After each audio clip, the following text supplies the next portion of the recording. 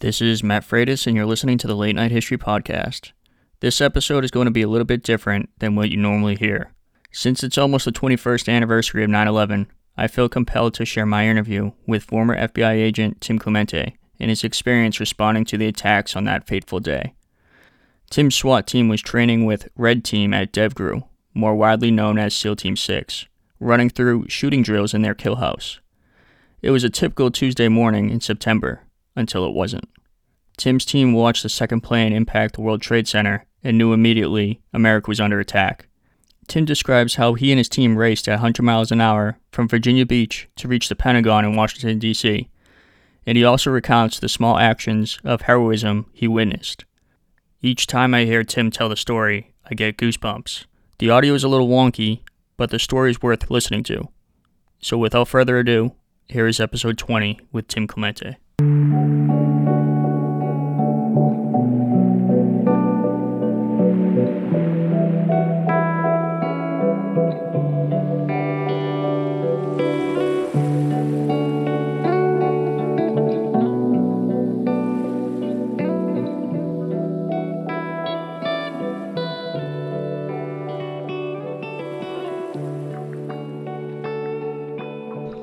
And can you start by giving me like your background before 9/11? Like I've listened to your brother's podcast called Best Case Worst Case, and I'm a little familiar with you, but I just want to start with a little brief background before 9/11.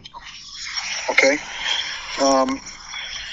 I was a police officer in the St. Louis Metropolitan Police Department, the bloody 3rd District, one of the most violent police precincts in America and in the world, and then joined the FBI in 1995 and started out working international narcotics against the Cali cartel in Colombia, and did that for about 4.5 years. In 1998, Osama bin Laden issued a fatwa against Americans all over the world, and in response to that, the Attorney General, John Ashcroft, ordered that the FBI create a new capability to deal with threats like that anytime and anywhere. And so a new squad was formed as part of the Joint Terrorism Task Force in Washington, D.C., and it was called the National Capital Response Squad. We were responsible for the National Capital Region, as well as parts of the world that the Washington Field Office had jurisdiction over within the FBI, and that was Africa, the Middle East, and most of Europe. The globe is broken up into regions, and like Miami handles Central and South America. New York handles like the former Soviet republics, I believe. Los Angeles handles the Asian countries. I think Houston or Dallas handles like South Pacific. I'm pretty sure. Anyway, so I did that starting in early 1999 for about 8 or 9 years. And how old were you in September 2001? And what was your job title? I was a special agent on the National Capital Response Squad on September 11th, and at the time I was 40 years old, about to turn 41. And can you talk about like where you were on 9/11? On the morning of September 11th, I was the number 2 commander of the FBI's Washington Field Office SWAT team. So we had a 37-man SWAT team, and we trained regularly every couple of months with elite units, SEAL Team 6, Delta Force, our own FBI Hostage Rescue Team. We also trained like the State Department's Mobile Security Division, U.S. Park Police, U.S. Capitol Police, Washington Metropolitan Police Department. So we were continuously training with other groups in case there were circumstances where we would have to work together in a mutual aid situation with either domestic entities or with our elite military anywhere in the world.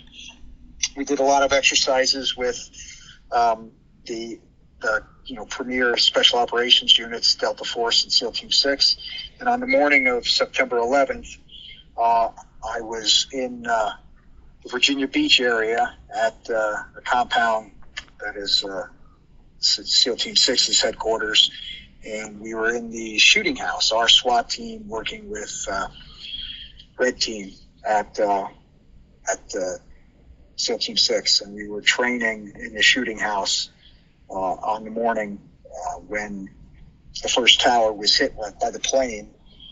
We were walking around the shooting house doing training iterations, hostage rescue training, and one of my guys notified me that there had been an incident in New York with a plane hitting the World Trade Center. That's fascinating. So, and just like walking back like just a little bit, I'm like a history writer, and I have a lot of friends who served in those elite units. Particularly, it's interesting that you said it was from Red Team. Like one of my friends, he joined that unit when it was so it went from Red Team to Red Squadron. So that's pretty fascinating. Yeah. That I was going to ask you what color team it was, but so it was a Red Team. Yeah. And then, Yep. so are you in the shoot house when you see or when you hear about the plane, or when you see the plane? Yep. Yeah, one of my guys, Chuck, who later joined the FBI's hostage rescue team, came up to me. He had his pager on. Most of us left our pagers. In 2001, not very many of us had cell phones. Some did. But we all carried pagers. And that was the primary way the FBI reached you, 24 hours a day. You always had to have your pager with you, and you always had to have it on. But since we were in a shooting house, wearing ear protection and live firing, you're carrying the minimum amount of gear, and a pager wasn't something we were worried about because we were all separated from our jurisdiction. We were hours away from Washington, D.C., which is our primary jurisdiction in the FBI. And Chuck had his pager on, and it might have been because of the work he was doing, whatever his current assignment was, that he had to stay in constant contact. The rest of us, we would notify our squads that, hey, we're going to be in Virginia Beach training for the next couple of weeks, and we'll be out of reach most of the time. And so Chuck got a text or a page and immediately came to me and said, hey, I just want to make you aware of this.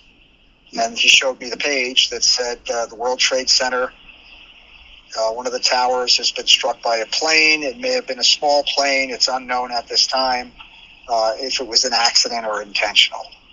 And so I told the commander of the SEAL team, hey, you guys aware of this? And they said no. And I said, do you have a TV or something so we can just see what's going on? And he took us to the command center on the second floor of their shoot house.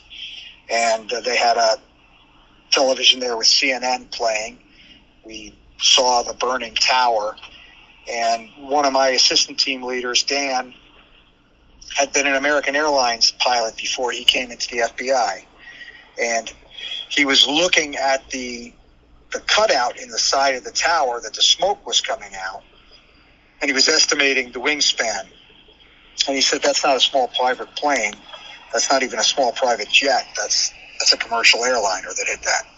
And I said, really? And he said, yeah, judging by the size of that wingspan, you're looking at least a 737 or something like that. And I said, wow, what does that mean? And we were all trying to figure out, how could a commercial airliner hit a tower so big in restricted airspace over Manhattan on such a clear day? We're looking, in Virginia Beach, it was one of the most beautiful days I can ever remember. It was sunny, clear, not a cloud in the sky, maybe 80 degrees. It was like the ideal morning. And as a matter of fact, as we were going into the shooting house, most of the guys on my team were complaining to me because I was responsible for all the training, because we were in the shoot house on such a nice day. And they were all saying, can't we go to one of the outdoor ranges? There's a range on the beach. There's another training facility on the beach, which is for basically simunitions and playing war games, that goes from the beach into a swampy area. And they were like, we'd much rather be outside on a day like today than inside training, even though being in the shoot house is always fun. So everybody was complaining. It was a perfect day. And I said, hey, these guys are always set up for us. We're going to go in the shoot house. And this was at like 8 o'clock in the morning when we were having this debate. So we're going to go in the shoot house. and we'll see. Maybe we'll swap out in the afternoon and do one of the outdoor ranges in the afternoon. So we're watching the screen, CNN showing live footage of New York, and it's just as beautiful there as it was in Virginia. And we were all trying to say, how can you have operator error that bad to hit basically a block-wide building over 1,000 feet tall accidentally? And we just couldn't comprehend how that was possible. And while we were talking about that, looking at the live feed on CNN, the second tower was hit. And Dan immediately identified what kind of aircraft that was, just looking at it live and seeing it bank into the tower and hit the south tower. And we were all blown away. And we just couldn't believe it. And I turned to the guys on my team. There was 30 some odd guys standing behind me, plus a couple dozen SEALs. And I said to our guys, get your gear. We're going to New York. And the SEAL team commander said to his guys, get your shit. We're going to war. And it was just an immediate realization that this was intentional, and none of us had any idea it was anything other than Al-Qaeda. It was what immediately came to all our minds, those of us that worked on the terrorism side. I had worked the USS Cole in Yemen and the U.S. Embassy bombings in Tanzania and Kenya. In 1998, the USS Cole was October 2000, less than a year before 9/11. And, that was where Al-Qaeda attacks, and we just completely expected that this was Al-Qaeda too. There was no question in our minds. And can you talk about how you guys, what happened next, how you funneled into the vehicles to go to respond? Yeah, so as soon as we saw that second plane hit, we were ramping up. We said, we got to get out of here, grab your gear. So we ran downstairs onto the first floor of the shooting house. Our long guns, our fully automatic machine guns, handguns, everything was spread out with our body armor, our full kits, and we were just grabbing everything in our arms as quickly as we can, throwing it. Those of us that had kit bags with us, we were, old parachute bags, we were tossing stuff in that, and we went running out of the shooting house towards where our trucks were parked. And most of us had, there was a lot of black Suburbans, but not exclusively black Suburbans, but there were a bunch of those. We had one or two guys per vehicle. I had another guy, Dave, riding with me. So he jumped in with me. We had to leave the base there and actually go to Oceana Naval Air Station. And so we just tossed our stuff into the back seats or the back of our trucks, didn't put any of the things away as we normally would. Jumped into the vehicles from this one parking lot that was inside the compound, and we started racing towards the compound exit. And it's a double-walled compound, 2 layers of very high fencing with a gravel moat in between. You have barricades and sliding gate security measures there. There's a gate guard. So as we came racing up to where the gate guard was, we noticed all of the SEALs that we had just been in the shooting house with, and a lot of their teammates and guys from other teams had lined up and formed a gauntlet to the exit area, and they were just standing at attention saluting. And some of these guys were wearing flight suits, some of them were in shorts and flip-flops, but every guy that knew that we were there and that we were responding immediately formed this gauntlet of just Navy SEALs, our most elite warriors, saluting us because they knew what we were doing and who we were. And the last person was the commander of Red Team. He was on the left side as we were approaching. I was the first vehicle driving. My window was down. I stopped right in front of him. And he said, "Tim, good luck. You go find him.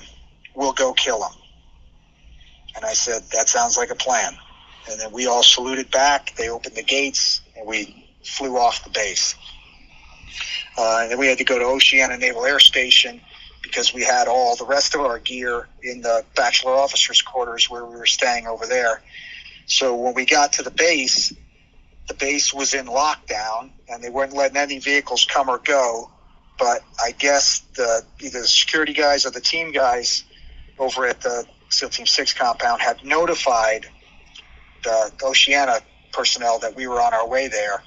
And so they let us in. They opened the gate. They opened the exit gate for us to enter and let us come in against traffic. And there was a long line of vehicles trying to get onto the base and a long line of vehicles trying to exit the base.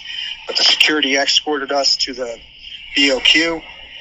We went in, got all our gear, again, just tossed it into our trucks and went running out back into our vehicles, jumped in, and they gave us a security escort from the BOQ to the exit and to the on-ramp to get on the interstate highway. I think it's Interstate 264, I may be mistaken, or 64, that's close to Oceana. And as we were passing the airfield on the way to the exit, we saw like the most furious air show you can imagine. Every single thing that could fly was launching. Helicopters, fixed-wing aircraft, fighter jets, everything was launching right after the other. Their orders were to protect the National Capital Region and the East Coast. So Navy aviators were putting everything in the air, and also to protect assets on the ground so that, you didn't have a Pearl Harbor situation where hundreds of aircraft are sitting on the ground being destroyed by an enemy that, is unknown at this point. We didn't know how many planes had been hijacked or what the plans were, what was coming next. So it was an awesome show of firepower as they were taking off. Blue flames coming out of the rear of all the fighter aircraft as they went vertical, one after the other, just kept going. And we raced by this, we had to be going 60 or 70 miles an hour in a 15-mile-an-hour zone through the base. Got to the exit, they opened up the gate, and then we went right onto an on-ramp onto the highway. And again, I was the first vehicle, came up the on-ramp, and at the top of the on-ramp, there was no traffic moving down the highway. And it was really surreal because normally any day of the week when the weather is nice, the traffic to and from Virginia Beach is horrible. It's usually standstill traffic. You have bridges and tunnels you have to go through, and it's always terrible in any direction you're going from Virginia Beach. It's a huge military town. It's also a very big tourist town. And we got up onto the highway proper, off the on-ramp, and there was nothing. And I looked to my left, and there was a row of angled Virginia State police cars stopping the traffic from getting to this on-ramp. So all the approaching traffic that was going northbound, or in this case it would have been west and north, was stopped. So I don't know how far it was backlogged or how this formation came into effect. We're assuming the SEALs or the personnel at Oceana maybe notified Virginia State Police. To this day, I don't know. But there were at least 5 Virginia State Police cars they were straightforward facing north in the northbound lanes, but they were in like a staggered position going across all the lanes of the highway and the shoulders, blocking it off completely. The state troopers were all out of their cars, standing in front of their vehicles, saluting us as we pulled up the ramp onto the highway. Again, the most unreal, surreal thing you can imagine seeing. And we were shocked. We saluted back, waved, and just floored it. I went up to 100 miles an hour, and I kept it pretty much at 100 miles an hour from that point until we reached the D.C. Beltway. And, a couple of guys, including Dave, who was in the car with me, had to pee while we were on the road for 2+ hours, driving 100 miles an hour. And, he just emptied a Gatorade bottle and filled it up again. And we just kept driving. And every on-ramp and every off-ramp, there was either state police or a local police jurisdiction blocking off the on-ramps, pushing traffic out of the way, and basically forming a wedge formation ahead of us to clear all the traffic out of our way so that we could go 100+ miles an hour and get to where we needed to go to respond to the attacks. By this time, we had all gotten pages that the Pentagon had been attacked by another plane. was struck by a plane intentionally, and that there are other aircraft now that were deemed hostile because they had been hijacked, including one that was currently headed towards the D.C. region, coming over Pennsylvania. So we were getting these frantic pages from FBI command center in the Washington field office, from FBI headquarters, notifying us of all the threats. And the threats were exponentially greater than the reality, because people all over Washington, D.C. would like see the smoke coming from the Pentagon and think it was, the State Department burning or the Capitol burning.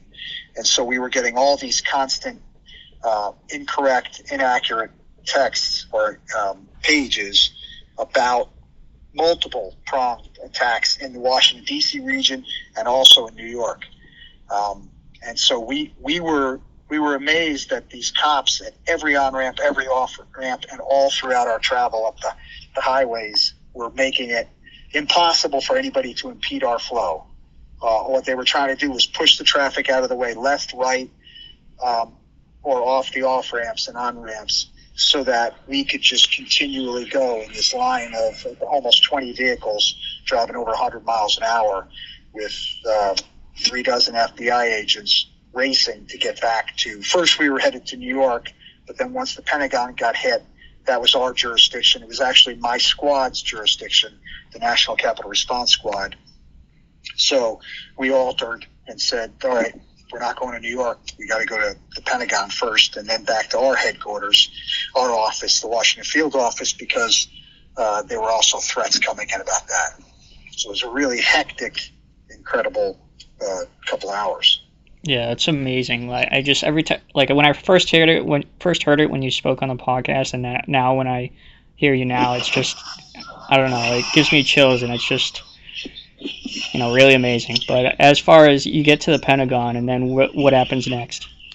Well, actually, let me stop you before we get to the Pentagon. So 9/11 was, I've worked a lot of terrorist incidents, hundreds and hundreds of shootings, bombings, all kinds of things. Spent over a year in Iraq working bombings, did assassination investigations in Europe and the Balkans. And, I've seen absolutely the worst of humanity. And I think 9/11 showed the worst of humanity on the side of Al-Qaeda. What the hijackers did to stewardesses, flight attendants, and passengers, and killing all the passengers, killing the people on the ground, just total wanton disregard for human life. And at the same time, it was the greatest example of humanity, what we saw. And, from the SEALs down in Virginia Beach to the guys at Oceana to the state troopers and all the local police jurisdictions all along the way, those were all phenomenal examples of humanity. And then we got to the Beltway, and because of the threats to Washington, D.C., this had never been done before, but all vehicular traffic inside the Beltway was shut down. Every road, every highway, nobody could drive. The airports were shut down. And so we got to what's called the Beltway. The Beltway is like a 12-lane, dual-direction circle around Washington, D.C. And the Pentagon is inside the Beltway. It's actually in Arlington, Virginia. It's inside the Beltway. It's a few miles inside the Beltway, probably 4 or 5 miles. But we got to the Beltway proper. We were driving on what's Interstate 95, becomes Interstate 395 inside the Beltway, and then 95 becomes part of the Beltway. 95 and 495 are the highways. So if anybody looks at a map, you can see what we're talking about. And that intersection is called the Mixing Bowl. It's got overpasses and underpasses that go in 12 different directions at least. And it's just a huge conglomeration of highways and major thoroughfares. And you can imagine, with all of that shut down, Washington, D.C. traffic is horrible to begin with. In this circumstance, it was probably a mile and a half long, quarter-mile wide parking lot by the time we got there. And so we come up, we're racing at 100 miles an hour. We got Virginia State Troopers in front of us trying to form a wedge, push cars out of the way until they hit this wall of parked cars. And most of the people weren't even in their vehicles. They had just given up. They were sitting on the side of the road. They had apparently been sitting there for hours, and the road wasn't about to open up, so there was nowhere they could go. We, unfortunately, had no other way to get where we needed to go other than continuing through this path of parked cars. And so the state troopers stopped, opened up, and said, "Hey, guys, this is as far as we can get you." And I just said, "Thank you." We saluted and waved to those guys. They peeled off, turned around, went the wrong way down the highway behind us. And we were stuck looking at the sea of parked cars. And we had our sirens on, we had our lights flashing, and nobody was moving. The cars were turned off, the cars were empty, and we were trying to figure out what the heck are we going to do? Can we go on the shoulder? No, there's cars parked on both shoulders. The southbound lanes, there's cars parked over there, and we could not figure out what to do. And then just then, I look, and a couple hundred yards ahead of us and to the right, there's a guy running towards us. He's running straight towards us. And he looks mad. He also looks like he's Middle Eastern. And on a day where we believe Middle Eastern terrorists from Al-Qaeda have attacked the United States on multiple fronts, to see a guy running towards you who fits similar description of not only this attack, but dozens of other terror attacks the United States has faced around the world, we immediately thought, okay, this is not a good situation. And I pointed him out to Dave, who was beside me, and I said, "Dave, what's this guy up to?" And he was zigzagging through all the parked cars, running straight towards us. And Dave said, he doesn't look like he's up to any good. And I said, all right, be ready. And so Dave grabbed his MP5 machine gun, which was on the floor between his legs, and he slowly started bringing it up, flipped on his optic on it. As the guy was getting closer and closer, he took it off safe, and then he started bringing it up to his shoulder, and he said, "Do I have a green light?" And I said, I don't, hold off. I don't know what this kid's up to. I said, and he's running straight towards us. It's not a straight path, obviously, because of all the vehicles, but you could tell he's coming for us. And I don't know if he has a weapon. I don't know if he's got a suicide vest. Everything's running through our minds. We're trying to figure this out. And Dave says, "Do I have the green light?" And I said, "Dave, hold off until the last possible second. Look for a weapon. Look for a threat. Don't just shoot him until you see a threat." And so I had grabbed my pistol. I took it out of the holster. I had my pistol in my hand. Dave has his MP5. He lowers his window, starts swinging the MP5 out the window as the guy gets within about 50 yards. And he said, "He's not stopping. He's not stopping." And I said, "Hold, Dave, just hold." And just before the guy, maybe 3 cars in front of us, the guy makes a hard right turn, and because he's coming from our right side, and goes to the vehicle directly in front of us and bangs on the hood and starts screaming, "Whoever's vehicle this is, move to the right." Then he runs to the vehicle to the left of that, bangs on the hood and says, "Whoever's this is, move to the left." And he starts screaming at everybody, and people realized what he was doing, and Dave and I both realized he's trying to help us. So Dave lowered his weapon, I lowered my weapon, and this kid, who looked like he was could have been from anywhere in the GCC region, the Gulf Coast region, where the Gulf Cooperation Council, which is Saudi Arabia and all those countries. He just had a deep Middle Eastern look to him, and he ran in front of us, got people to get back in their cars, and just squeezed left and right to make room. And that kid went at least, I don't know how far it was, a half mile, a mile, banging on every car that was directly in our path, left and right, and getting them to move a little bit left, a little bit right, so we could squeeze through.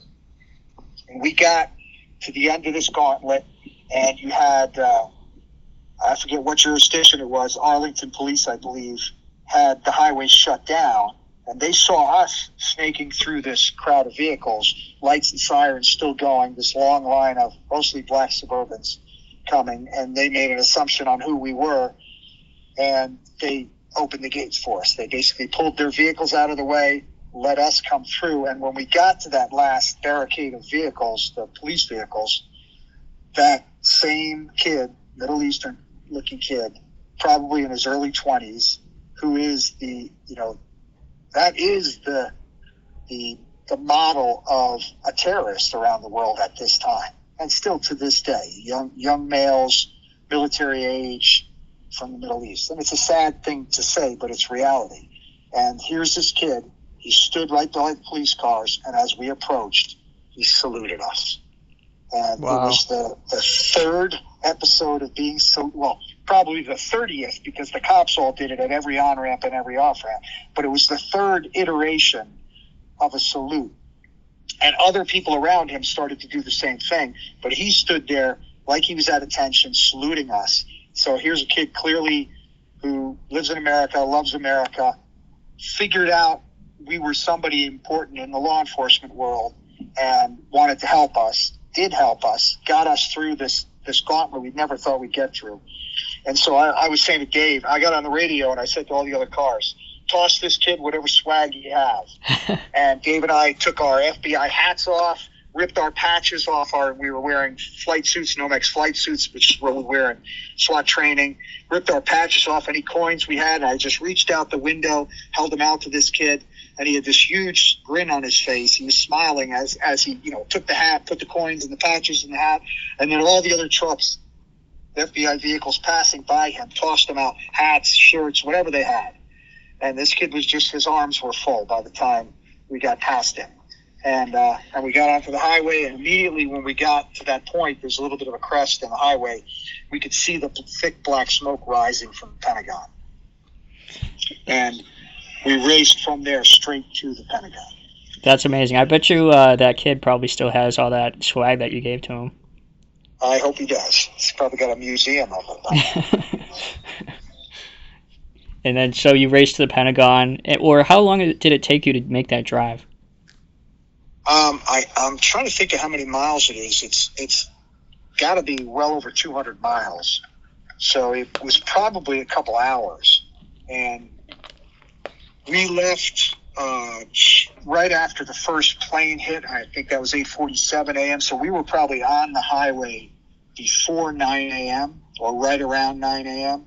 So this was approximately 11 a.m. when we arrived at the Pentagon. And there's still, the way it works in a situation like this where you have a terror attack, a natural disaster, whatever, it's, save lives, rescue the living, preserve the dead, then preserve the evidence.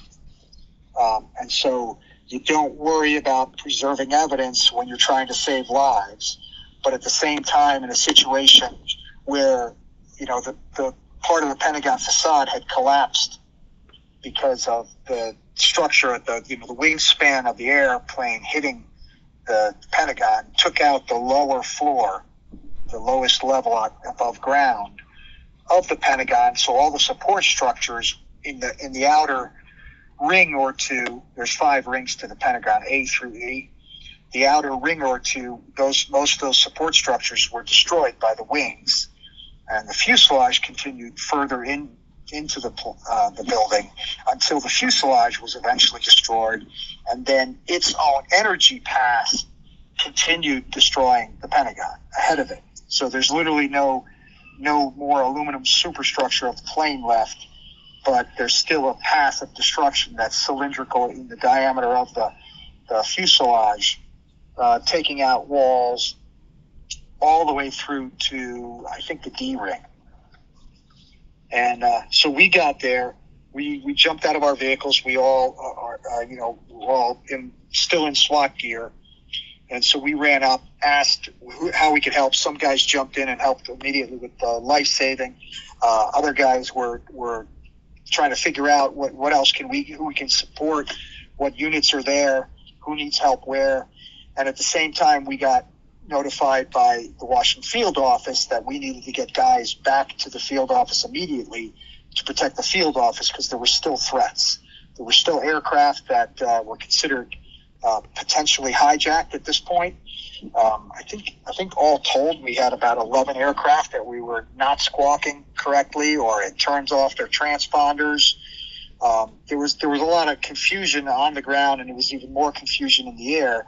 So you have pilots that are told, put your plane on the ground anywhere immediately. And they're trying to figure out what aircraft, what airport can I get to? Where am I? It just changed the world, everything that was happening at that time. And so a lot of those aircraft normally would be passing over monitoring stations and communications facilities, which would give them information on the plane and where it's going and what its route is, and they'd be talking to different towers and different communication centers along the way. And a lot of that communication will stop because all of a sudden a plane that's flying from Cleveland to Chicago has to put down in Tennessee or in some other city or state at some other airport because it's the closest one that can admit them at that time. So all that chaos meant that there were still 7 aircraft that were not completely accounted for, mostly over the East Coast, but spread out around the region, that were believed to possibly have been hijacked. And so they're trying to get in touch with pilots.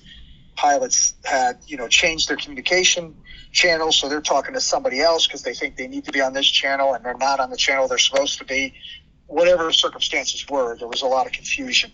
And so we were asked to immediately send a bunch of guys to our building to set up a perimeter around it.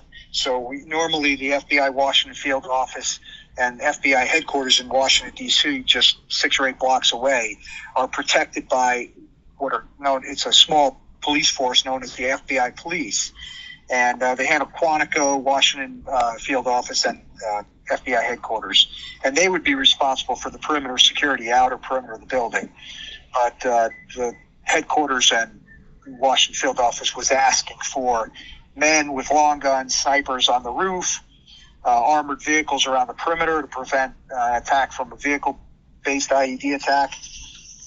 And the FBI's hostage rescue team was called up to headquarters to assist at WFO and to assist in New York and other places. So a lot of chaos. We were sending guys all over as I was the senior team leader. So I went back to the Washington field office for, a couple of meetings. It was in the command center when we were tracking all these different aircraft, trying to figure out if they were hostile or not.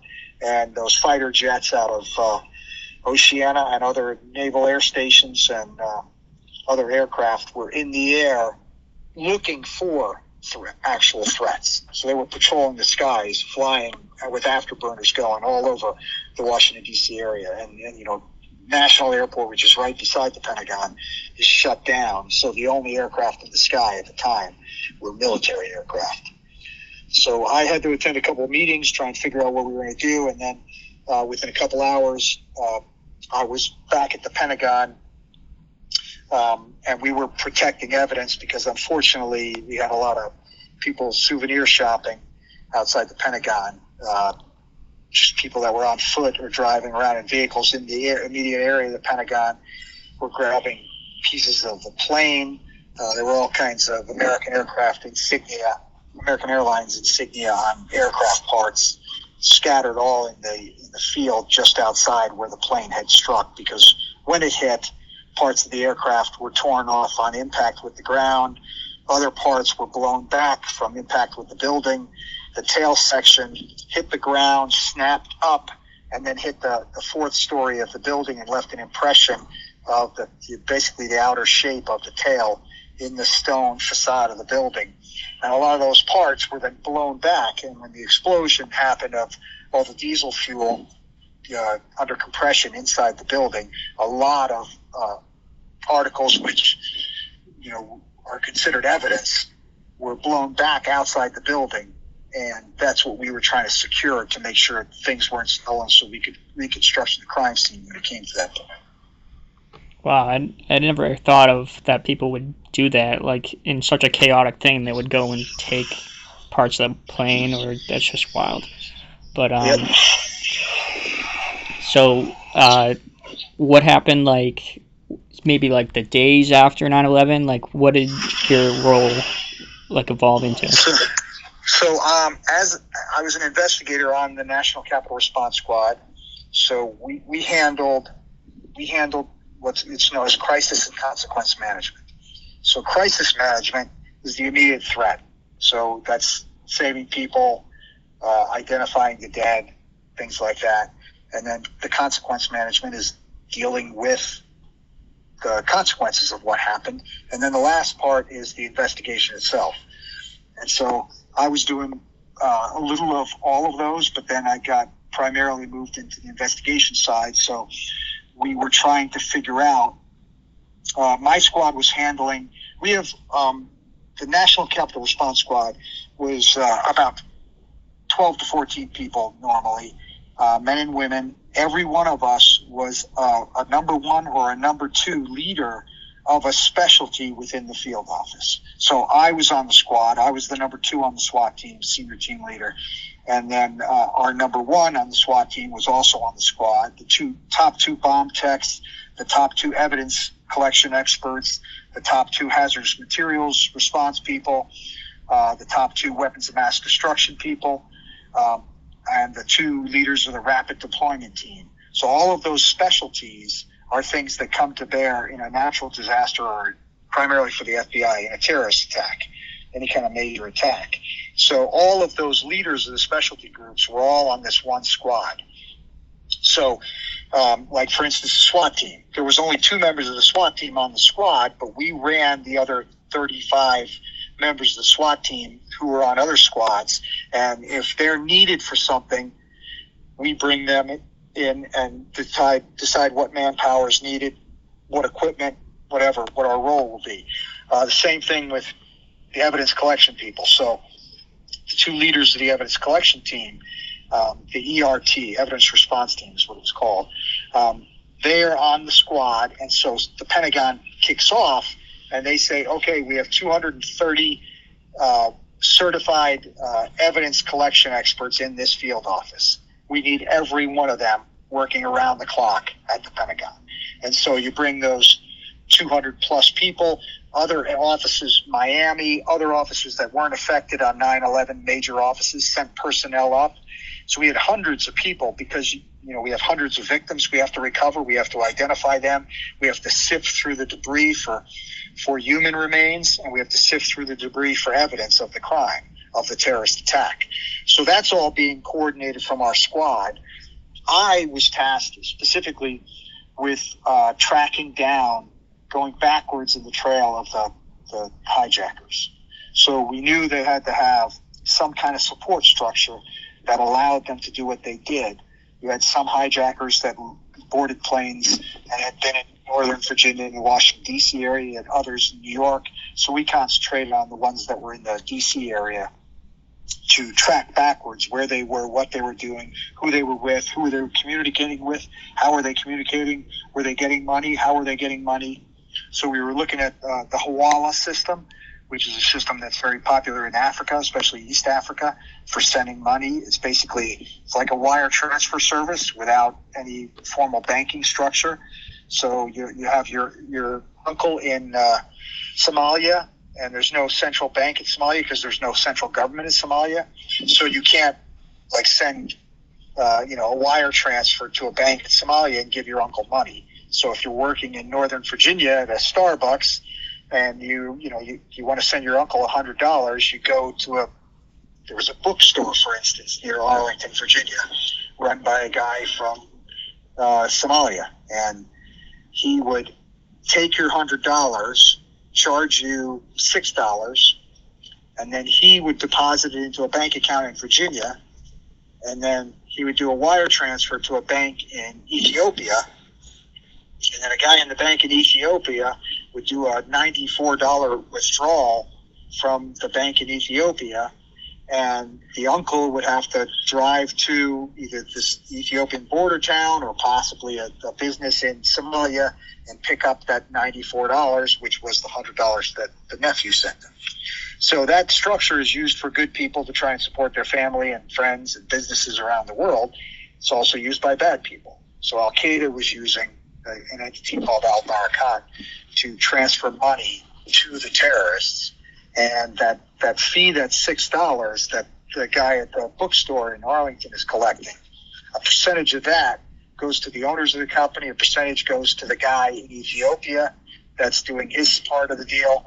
And so we found out that there was a kind of a terrorist financing structure using that system to support the hijackers. So that was part of the investigation we were working on for many months after 9/11. That's fascinating. I don't even know what to say. That's like amazing. Amazing, like that, the behind the scenes look at the FBI. Like I just would never, like that's just fascinating. Is there anything that I haven't asked you that you think would be important to include?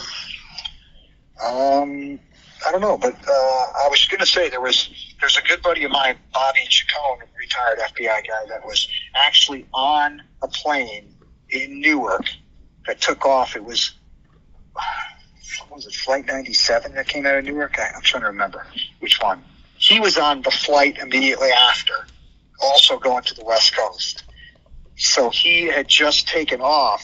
And, you know, when you're an FBI agent and you fly armed, which you have to do when you're on duty and when you're off duty, you fill out a form at the ticket counter.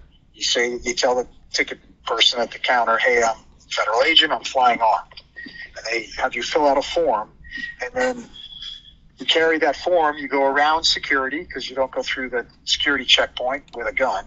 You go around it, you meet up with a police officer at the security checkpoint or adjacent to it, and then he escorts you past that point, and then you go to your gate, and you go to the gate personnel and you say, hey, show them the form, I'm flying armed, and then the gate personnel will escort you onto the aircraft before any of the passengers come on board. And so you come on board, you meet the pilot, the captain in the cockpit, give him the form, he keeps the form, and then he walks, or she walks you to your seat. And so he or she, the captain of the plane, knows who you are, that you're armed, what agency you're with, and where you're sitting. So if there's an incident on the plane, they know where to reach you, and you know them. And so on 9/11, Bobby's with four other agents, I think it's four other agents, and they were flying, I think, out to L.A., and they were armed. They went to when the cockpit and the captain went to their seats, the plane takes off, and they see the plane directly ahead of them veer off course and crash into the World Trade Center. Wow. So they're in the air. And so Bobby immediately took over the plane. So Bobby got his other guys, said, you go to the rear, you go to the two center points in the plane, you come with me, stand outside the cockpit. He went up, banged on the cockpit door, told the pilot, I'm coming in. They let him in. He stayed in the cockpit for the entire flight as he's communicating with FBI headquarters, trying to communicate with people on the ground, and trying to make sure that his plane could not be taken over. I think I've listened to him on the Best Case, Worst Case podcast. Is that correct? Yeah. Yep. Yeah, you've probably heard him a couple times. He's been on. He's part of our company, XG Productions. I mean, just imagine that, being an FBI agent on a plane, watching the plane crash into the Pentagon and knowing planes are being hijacked. And you're armed, and you got 3 or 4 other armed FBI agents with you, and you just took over the plane. Yeah, it's amazing. Have a good rest of your day. All right, thanks, Matt.